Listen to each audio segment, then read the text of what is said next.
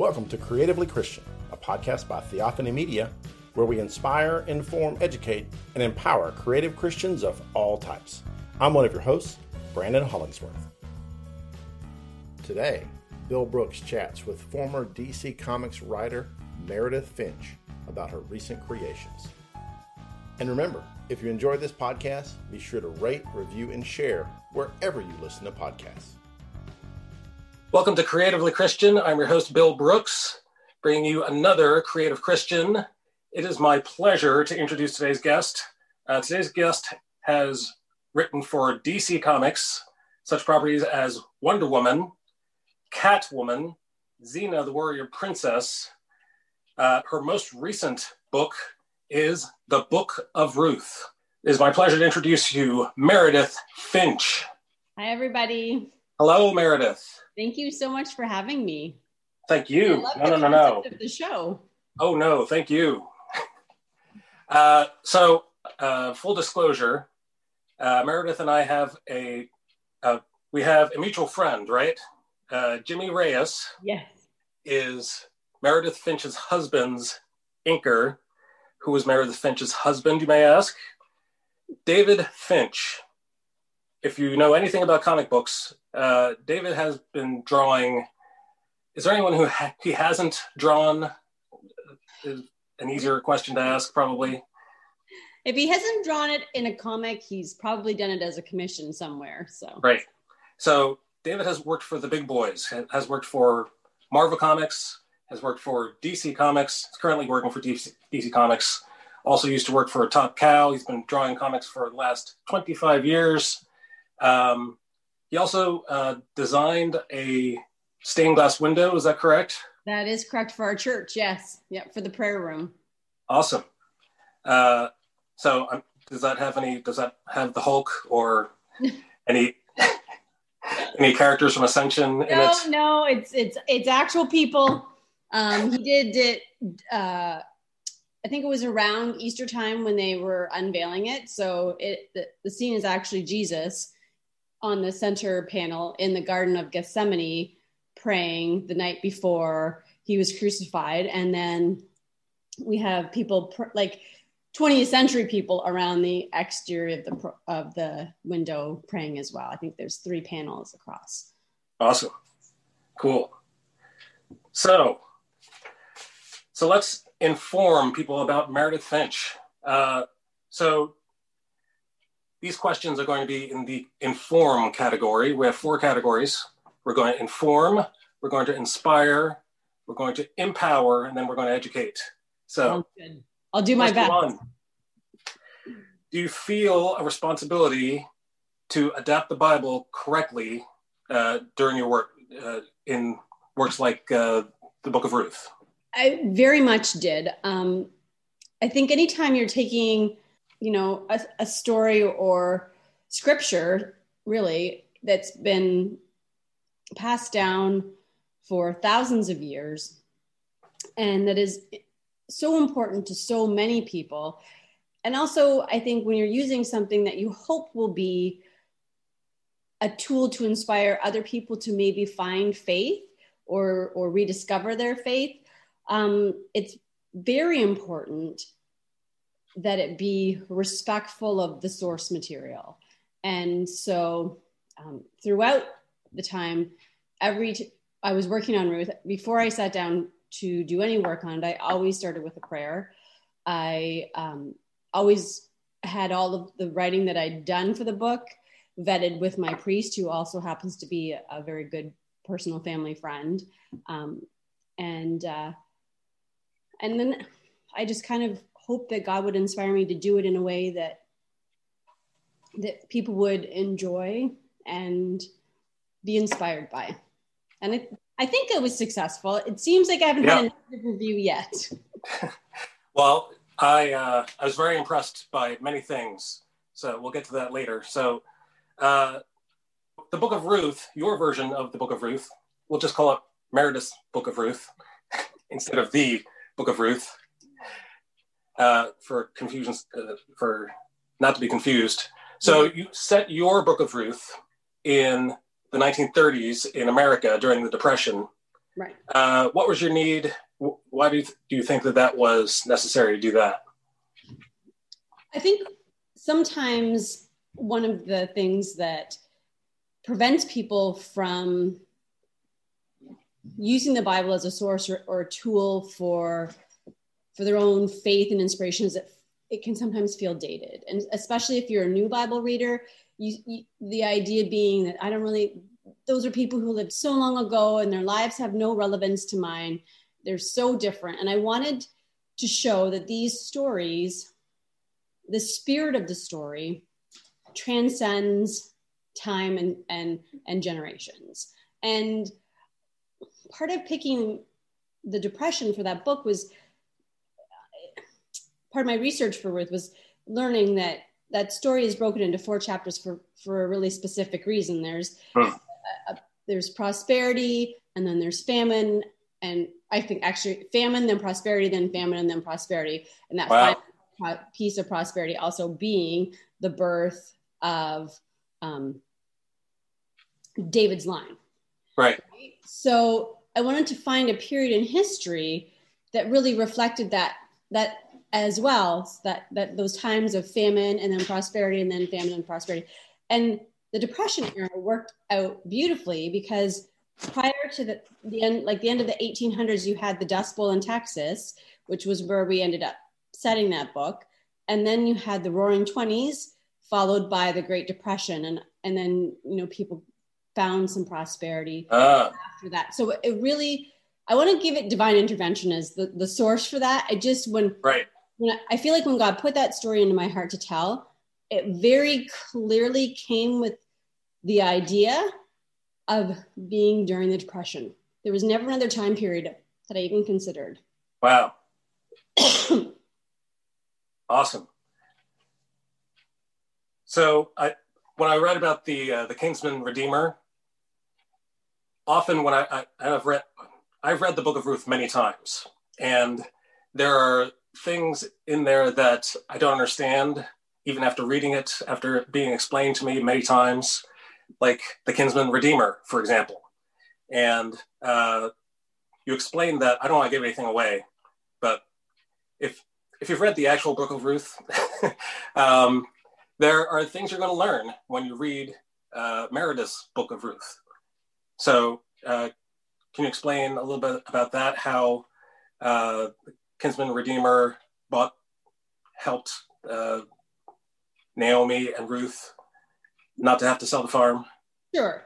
I mean, in the traditional Book of Ruth story, and in Jewish culture and history, the idea was that if somebody, a male in a line died, then somebody within that family, the closest kinsman, had a responsibility to basically marry and then give up their own life or their own name to ensure that the kinsman or the person who died, their name continued on.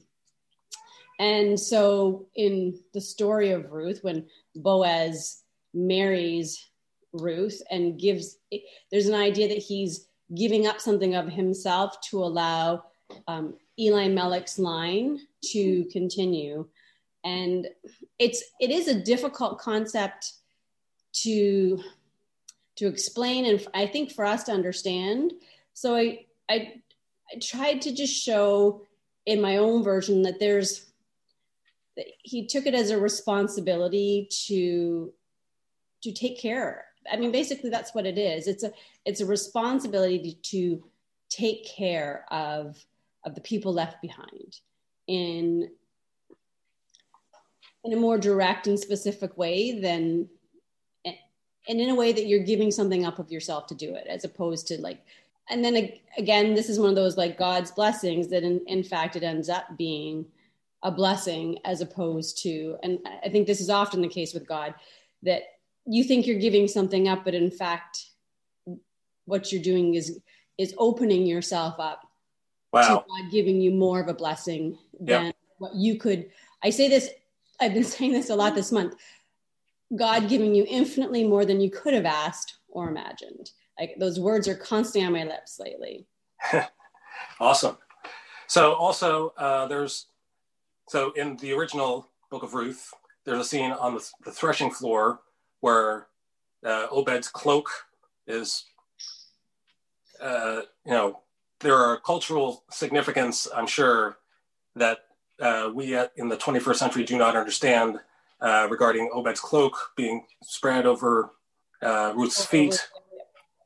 So I was expecting something like that, but there was actually a little bit less. He just shared his coat. Is all he did. I really tried to do it. Again, there are some culturally significant things that happen within the original story, but I wanted to look at what the intention of that was and how could I convey that in a way that made sense to somebody in 2019 or 2020 when we were promoting the book or writing the book and when the book came out. And because in the original story, Naomi encourages Ruth to go and find Boaz, who is drunk because they've been celebrating the end of the harvest, and basically put herself in a compromising position. Uh-huh. And there is that in my story, in the sense of Naomi encouraging Ruth to put herself forward and to see Boaz. But I felt like sometimes something that gets lost is that Ruth, I feel like, was very much a woman of integrity. And I wanted to make sure that was very clear in the book that I was writing. And I think there does have to be a little bit of a balance between what somebody would do today or have done in the 19th century the 20th century versus what would have happened thousands of years ago. So there are definitely times where I tweak the story a little bit to make it, I think, more relevant and more understandable. And so in that situation, when Ruth gets hit upon by another gentleman who is intimidating her, the symbolism and the important symbolism I felt was, Boaz putting his cloak over her in the original story is a symbol of I'm going to take care of you. And so we did the same thing in a slightly different way in our story, where he puts his coat around her shoulders. And that's the moment where he proposes and says, I want to take care of you. And something we can all relate to in this day. Yes. So let's talk about your other independent books. I see a theme. The Book of Ruth, Phantastes, Rose, The Light Princess. Yep. Let's talk about some of those things. Let's talk about the Phantastes. What was the Phantastes originally, or the origin of the Phantastes? Well, both Phantastes and Light Princess were stories that I was approached by Cave Pictures Publishing to write. And they were a brand new publisher inspired to create, I'm going to use the wording, I think, from their website, a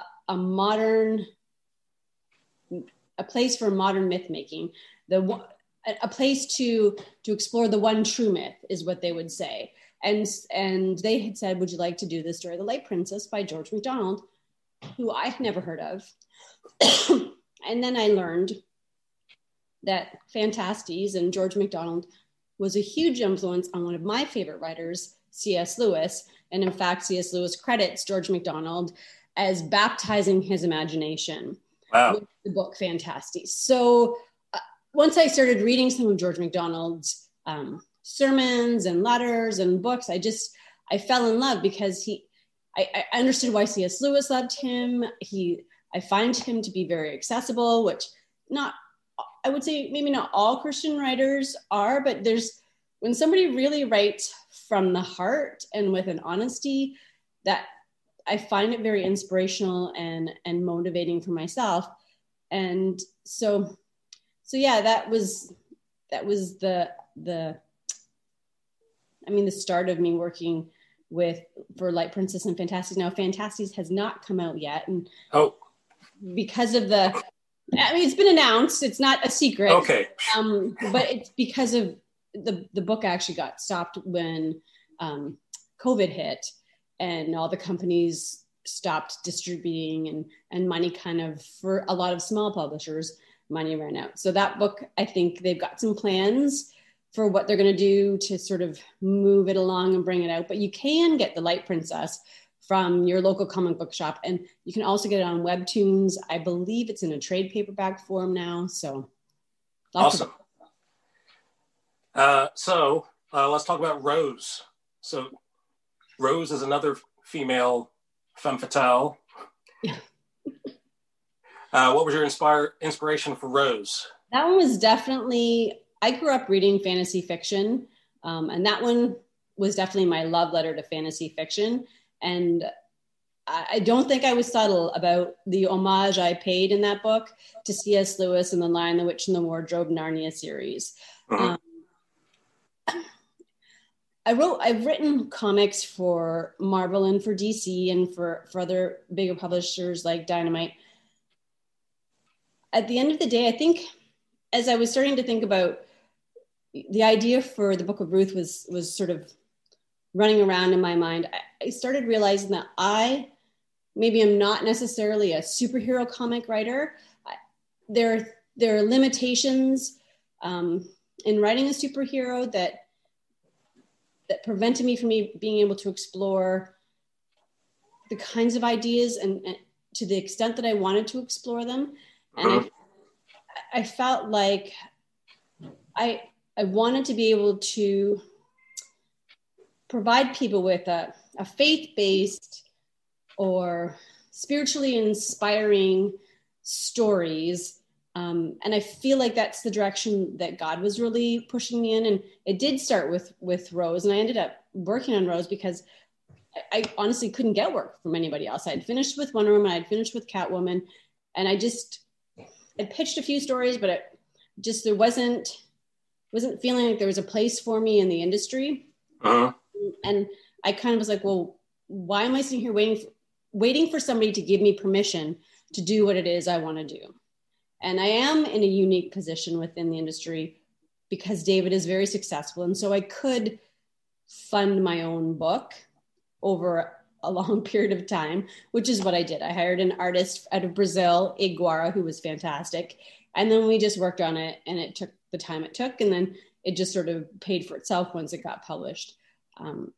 But I feel like there's a reason I wasn't able to get that work, because there's a direction that I'm supposed to be taking in terms of my storytelling. And I want people to be able to read books that expose them to God and his love and all that he wants to give us. I feel like sometimes God gets hidden by religion.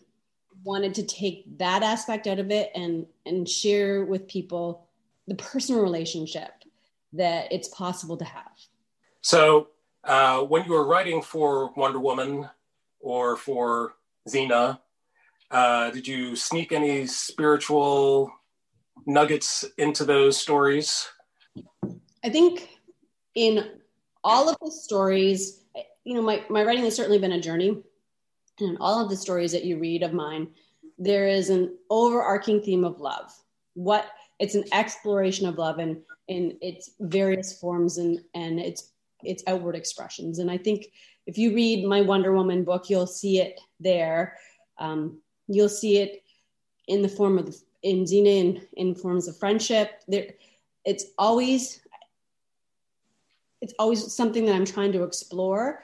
Rose came from a place of loss of a friend and a tragic accident is sort of what started me on the path for Rose. And so all of those ways of exploring love and the way it's expressed in our own lives, you'll see that in my writing. And I think, again, I feel like I've been guided down a path toward the place where I'm supposed to be. And you can't just you can't just start at the top of the hill. You have to sort of work your way up there to understand what the point is of being there at the top. So if that makes sense.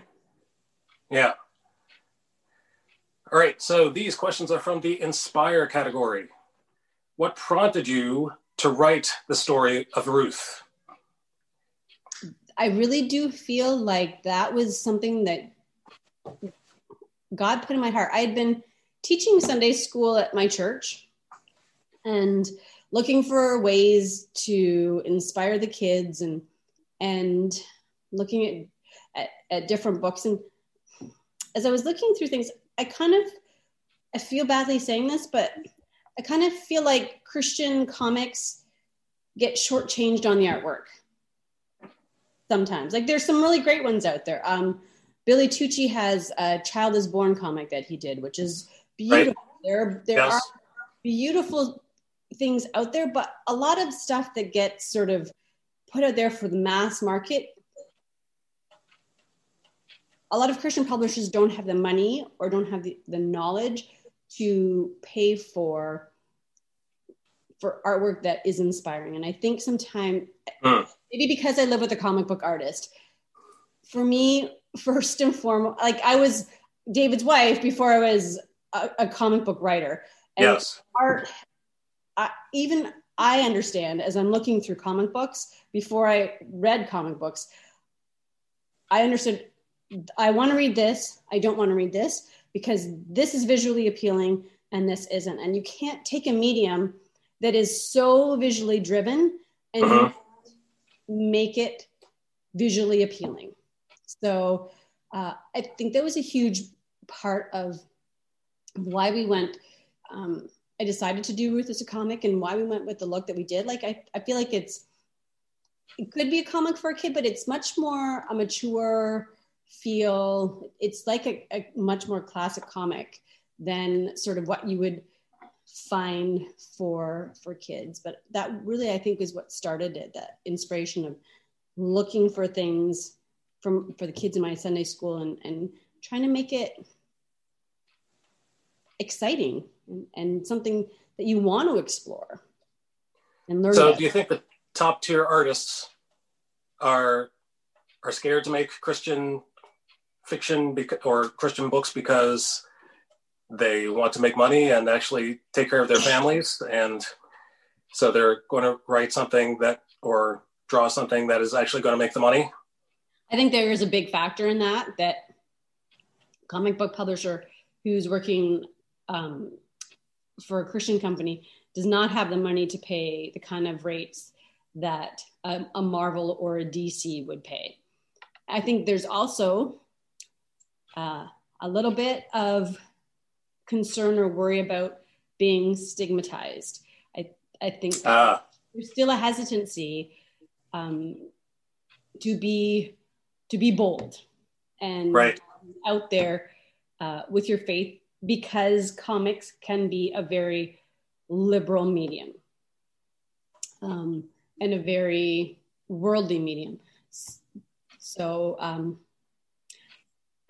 it's a balance. And I think a lot of Christian comic book creators really struggle wanting to have the freedom to be more out there, to do more projects that are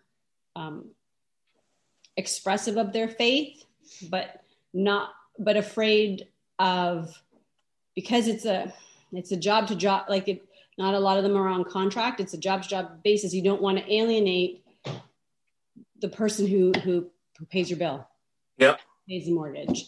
So a lot of times faith-based projects tend to be, creator-owned things and side projects as opposed to paying the bill. So what inspires you in life, Meredith Finch? What inspires you in your projects, and what inspires you personally? Sure. I feel like all of my writing comes from a means of me trying to explore and understand and come to terms with my own personal feelings or events that I've struggled with in my life. So when I was writing Wonder Woman, that story is about Wonder Woman wearing a lot of different hats, being the Queen of the Amazons and a member of the Justice League and Superman's girlfriend. And she was just I felt like if I had all of these things she was doing, I would feel overwhelmed. And wait a second, as a mom, and working, and like I was feeling overwhelmed. And so that story is very much about dealing with being pulled in a lot of different directions and never feeling like you can ever give one part of your life 100%. When I was writing Rose, as I mentioned earlier, my best friend at the time had a very tragic accident and broken her neck.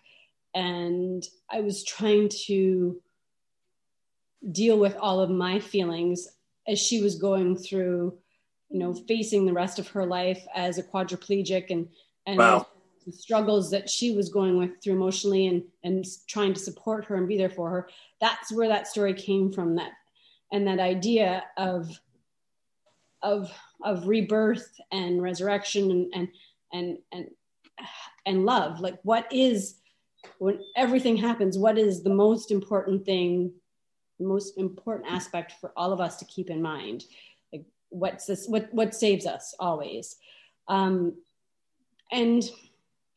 similarly for Ruth, that book is about, I feel like Naomi, but I aspire to be Ruth, if that makes sense, in my own faith. Right. I feel like I'm constantly questioning and trying to do it on my own. And Ruth has that, like, just pure, like just faith. I just accept that. I know that God's got this. I know that it's going to be okay. And so that book is about, when I was writing Naomi, I was writing myself struggling. And when I was writing Ruth, I was like, this is what I want. It's an example of what I felt like is the ideal place that we strive to get to in our faith. Similar, the book I'm working on now is another exploration of a different type of faith journey that I've gone through over the past year. So. And what are you writing now? Well, I'm working with Colin, the same gentleman that we did the Book of Ruth with. But I'm not doing a female character. So I'll say that. I see. That's all I can say though, right now. But people who are like, what, you only write strong female leads? I'm like, no, I can do a male lead. So this won't be airing until January, so you can tell me now. And I don't even know if we'll be ready we're just starting. Like, I think he's drawing page 4 and 5. So we're not ready to put it out in the world yet, but we will definitely kickstart it like we did. All right. So. Well, let us know. We'll put you on again. People will just have to watch our stream on Monday nights on David Finch's YouTube channel for the announcements. A nicely put plug. Nicely. Okay, let's educate. Let's do the education section. What do you know now that you did not know before you wrote the Book of Ruth? That from a faith-based point of view, that when we think we're doing something for God, what's actually happening is he's doing something for us. Yep. And I found that over and over and over again in writing the Book of Ruth. I would get to I'm like, look at what I'm doing for you, Lord. I'm working so hard and I'm trying to create this beautiful thing. And then he would show me, look at what I'm doing for you. And I would feel humbled always at what a blessing that was for me over the journey of writing and publishing and kickstarting that book. Awesome. So also, what did you not know when you first started writing comics? I did not know how to not be a perfectionist. And have you learned that? When you're writing comics, especially for a company like DC, you can't polish the apple enough, but eventually you have to turn it in. Yeah, exactly. So, I think that it was actually a really good trial by fire because the script is due. And at some point you just have to say, I've done the best job I can up to the here. And then you have to let it go and you have to move on. And I think that's very helpful for me now to just say, this is okay. And put it out, because people will always take something out of it that you didn't even realize you were putting into it. So I think that it's such a great medium in that way, that when you just, as long as you are honest and true, I think in your writing, somebody will always take something out of that, and there'll be a positive experience. Yeah. I too am an artist, so I understand the perfectionism, and we're all flawed beings. So how are we supposed to make something that's not flawed? And there's actually beauty in the flaws. That's I think that's something that God made into us. Maybe God made us flawed for that reason. Exactly. Yeah. Can't answer until I get there, and I'll ask him. I have so many questions for that. One of the first few questions I'm going to ask him is, why am I so flawed? Why do you still love me? Yeah, that one right there. Yeah, exactly. What is the biggest tip-off that someone is a new comic writer? They focus on how the story is going to start. I have this great idea for a story. Yeah. They don't understand what the point of the story is.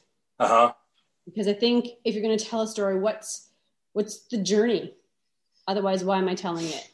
A story is not about a cool car crash and then so-and-so does this. Those are details. They're dressing for a story. But I think a lot of new comic book writers don't understand that the story is what is the journey that your character's taking. And then everything else that happens is just details in a painting, but you have to have the picture drawn. You have to, the skeleton, you have to know, what you're going to, what's the point, why somebody should read this. And I think that is where, like when I read scripts from people who are more novice writers, that's what I notice most of all. I'll be like, I didn't get anything out of that story. It didn't feel like your character didn't grow. Grow your characters.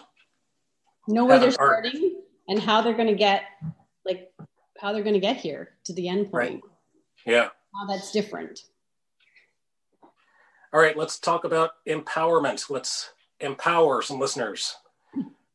What are your suggestions to creatives who want to write spiritual books or comics? I think we just heard it. Have an arc to your story. Know your point. And write from your heart, write from your own life experiences. You don't have to write it exactly or specifically, but think about a time when you had a strong emotion and how you felt in that time. And maybe you were depressed and now you're not. But at the time you were depressed, you didn't understand how you would ever get out of that. And now you're at a different level and you were actually able to find your way through. That's a story. Write that story for your character. It can be in a different setting. It can have different events but write that emotional arc for a character, because those honest stories about how people feel are what makes a reader connect. People can tell. I think readers are very smart and they can spot insincerity in a heartbeat, and they just you won't draw them and you won't engage. And when did you first start owning your gift for God? I would say with Rose, when I started working on Rose, I think it's definitely been a journey, but throughout the whole process of working on Rose, I think one of the things I prayed was, Lord, help this book to be successful enough for me to provide me with a means of furthering your will for me and what you've done for me in my life. Right. And it was because of that. And it's funny because when I got the email to work on The Light Princess, it was almost word for word a prayer that I had prayed. Wow. And at that point, even Dave was like, this is crazy. So, when you need God to be obvious, and he knows you need him to be obvious, he will put it in neon letters for you. Wow. Fantastic. So what are some checks to ensure that your books are in line with God's plan? I think in terms of whenever I'm working on things like this now, I pray about it a lot. I read my Bible a lot when I'm doing things. And I think there are ways in your life that God shows you that he's happy with what you're doing, if that makes sense. For me, I always call them little blessings. Like yesterday I stopped for a cup of tea, and sometimes the tea is good and sometimes it's not so good, but I was like, I really needed a good cup of tea. And I took a sip and it was like exactly what I needed. I was like, thank you, Lord, for this good cup of tea. Like it just was perfect. I think we don't always see all the ways that God loves us and reaffirms his love for us and that he's pleased with us. And so I think it's important to be open to that. But I also think when you're trying to do things for him, that he understands, like you were saying, that we're not perfect. And I think a lot of times what I pray is, I'm not perfect, but take my mistakes and use them for your own glory. Do you know what I mean? Like, I'm going to make mistakes, but I know that you have the ability to take that mistake and make something beautiful out of it. So I think as long as you go into something like like for myself, writing a book or adapting a biblical story, I think as long as I go in with an open heart and a sincere spirit, then I have faith that God will use me and inspire me and move me in the way that he feels appropriate. Amen. All right. Meredith Finch, let's pray. We're going to pray for your efforts. Let's just go to God in prayer. Thank you. Father God, thank you for allowing Meredith to be available for us. And we thank you for her desire to use your word and her talent. We pray for her ministry, her comics ministry, and the next biblical project that she's working on. Father, it's an honor for her to be here. We thank you for your blessings. It's in the name of Jesus Christ that we pray. Amen. Amen. Thank you so Amen. much. Meredith Finch, Book of Ruth is available now at www.cavepicturespublishing.com. Available for digital download. And you can also go to your local comic store in order to get that ordered for you. This has been Bill Brooks for Creatively Christian. Join us next week when we bring you another Creative Christian. May God's grace be with you. Thanks so much for listening today. To see our show notes where we put resources mentioned in the episode, please head to theophanymedia.com/Finch. Creatively Christian is a product of Theophany Media. You can find out more at theophanymedia.com. This show is hosted by Brandon Hollingsworth, Andrea Sandifer, Bill Brooks, and Lynn Baber. Our logo is by Bill Brooks. Our music is by Bill Brooks and Andrea Sandifer. To join our paid membership, the Creatively Christian Club, which includes exclusive content, networking events, and masterminds with expert creatives, just go to club.theophanymedia.com. Have a blessed day and keep on creating for our Lord.